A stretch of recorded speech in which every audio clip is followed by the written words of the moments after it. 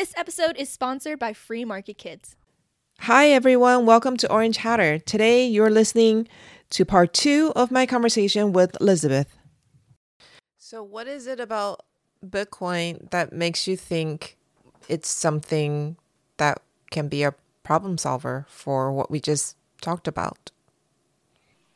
The way I kind of broke it down in my head, because sure, there's always a risk. It's new.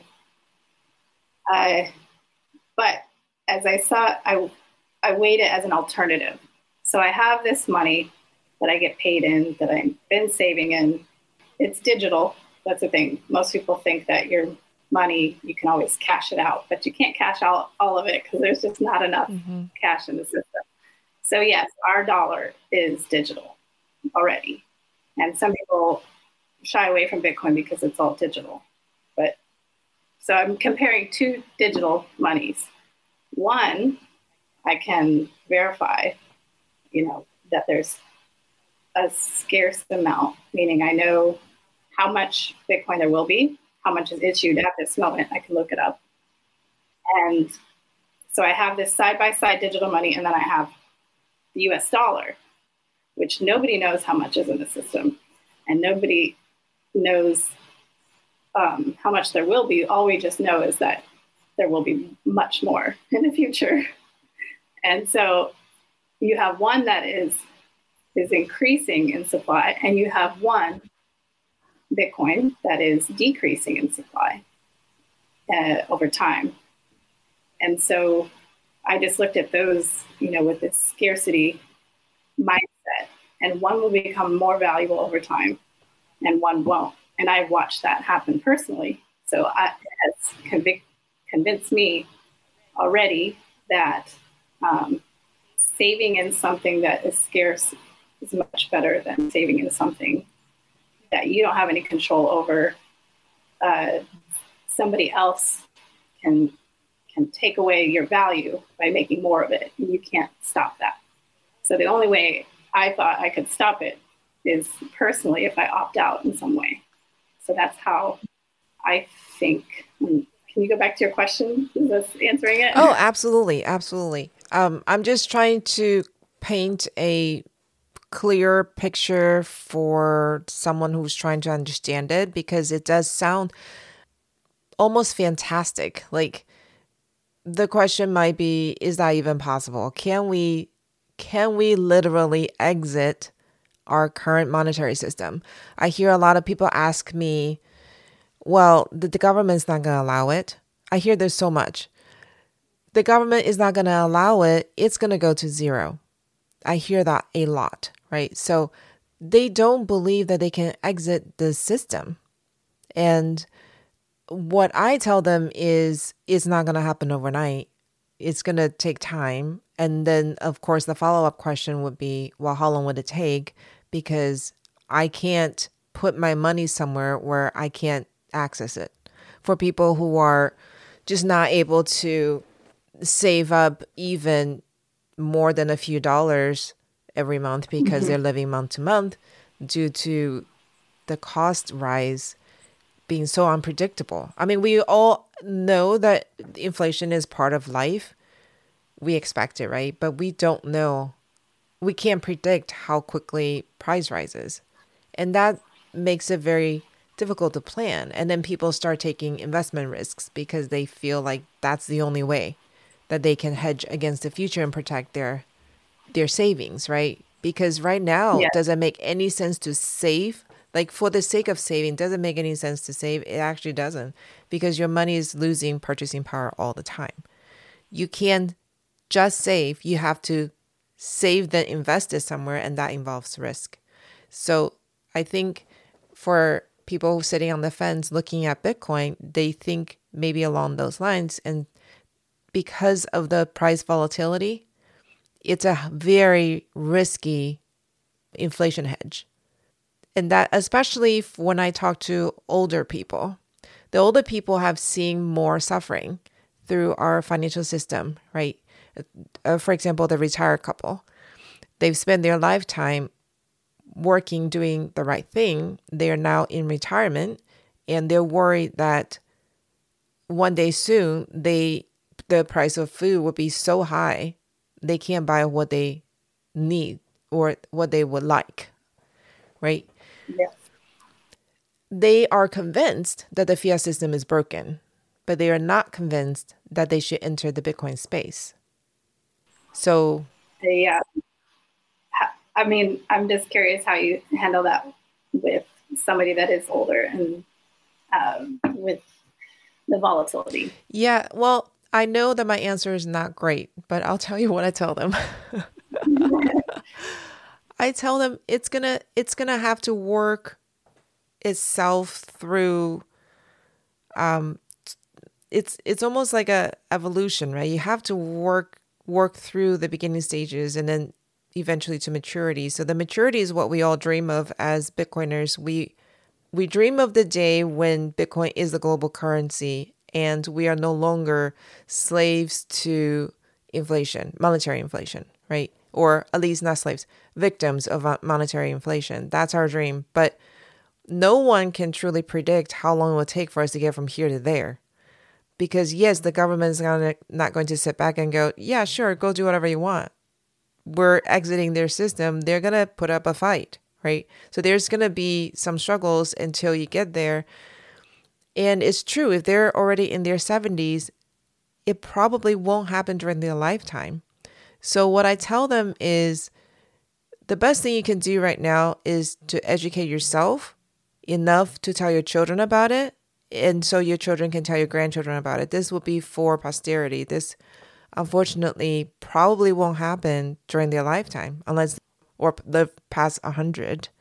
Who can tell, right? Yeah, that's true. I mean, my parents are in their 70s, and I still think it's probably a good idea to get some, because there's, even if it doesn't reach a certain level in their lifetime, they still have to decide what to do with the money that is incoming or that they have saved, because that is the melting ice cube that's losing the value. So even in their lifetime, they will have to put their money into something, because savings, the savings account, they just like everybody has to become almost an expert in finance, right? Maybe have a little more time in retirement, but usually people don't have time to really know what to invest in, because savings does get eaten up with inflation. It does. For this particular family, they've put their money in stocks and mutual funds. Yeah. And so they're now in the stage where they're withdrawing their funds to live on. And I can't tell them take it out of the fund and put it into Bitcoin because tomorrow it might drop 25%, but they need to live on that. So we actually had a very long discussion with them, and they are wanting to participate, but they fear participating when the price swing is so dramatic and they're having to live on the money. So I think it comes back to education and timing, because nobody can truly predict how this thing is going to play out, Yeah. And one thing I tell people as well, because a lot of people see the price and they think, wow, that's really expensive. But it's just that unit bias. So if you move the decimal over 1, instead of buying 1, could you buy 1/10 of a Bitcoin, which that makes it much more affordable. Right. Or even 100, to start with 100th. And then you're one out of, well, if you can get up to 1/10 of a Bitcoin, you'd be 1 out of 210 million units. And that's still, if you had only 210 million units of any currency, and that was the most that would be the most of the supply. That's not even enough for every American to have 1/10 of a Bitcoin. Right. So some people talk about that, well, you don't put all your money in, even if you're young or even if you're older, you start with maybe 1% or something. or a little bit each month. And that's if you want to know more about Bitcoin, I encourage doing something so that you can learn how to have Bitcoin. So you can learn how to hold Bitcoin. So if you get some, I think I learned way more about Bitcoin by being motivated once I had a little Bitcoin. And Yeah. that's true with most things. If you just get some Bitcoin to start Yeah, with, have stake in it, right? Yeah. Yeah, even for you can sure. buy $10 worth of Bitcoin. You can. So just learning about it is the key for sure. Yeah, so can you talk a little bit about your process? Because you sound really studious. It sounds like you've done a lot of self-study and you're self-motivated too. So how did you start? Where did you start looking? And what was the progress like? I just remember that day being very curious once I heard the video just say when she said I only take Bitcoin, and she had this weird set of numbers and letters up, and I just thought, oh, I know nothing about this, but I was excited about it. I think I spent that day just hours, and I don't even know. I wish I remembered what I looked at, but I think I just looked at maybe talk forums and articles. Some of it probably wasn't even correct because I don't think people even knew what Bitcoin. Well, we still don't really know what the implications are, or what is Bitcoin. Nobody really has a great explanation. You can go in many ways. So I think I just read a lot of articles online, and then I would read a lot of comments below the articles, and they were always either extremely negative towards Bitcoin, like it wouldn't work, or then you'd read something where somebody was insightful about how it could help people in the future. So there weren't any books that I remember at the time. I didn't read any books, so it was all just online searches, and I do not remember where I went. I think it's gotten so much better over the years. And so actually, I would say my knowledge has increased about some of the important things in the last 3 years. I had a bit more time when everything shut down, like most people. And so I remembered that note to self, it's time to start learning more about Bitcoin. So how has your life changed since you found Bitcoin? How do you live differently? I would say when I found it, I don't know if it changed my life at all right away. I knew why I was getting Bitcoin was because I knew that our money was getting worthless. And so this was always like a backup for me anyway. So it wasn't hard for me to keep holding it.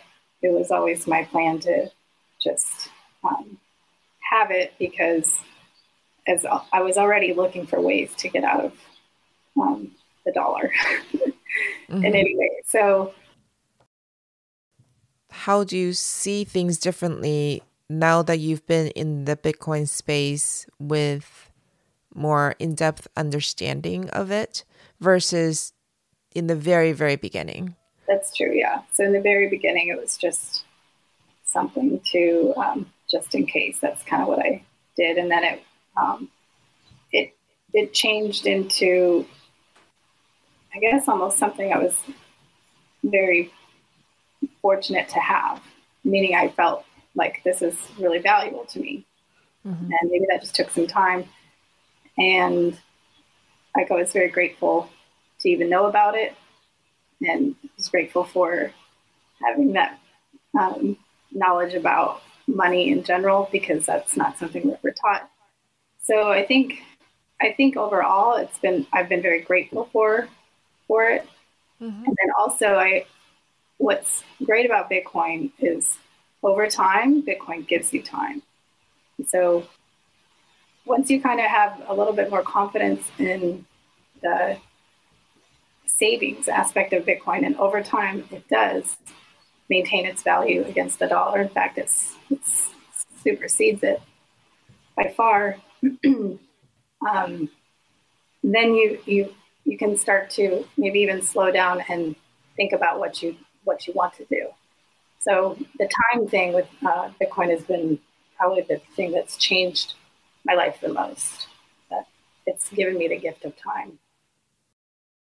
Thank you for joining us today. We will continue this conversation tomorrow. Be sure to come back and hear the rest. See you next time.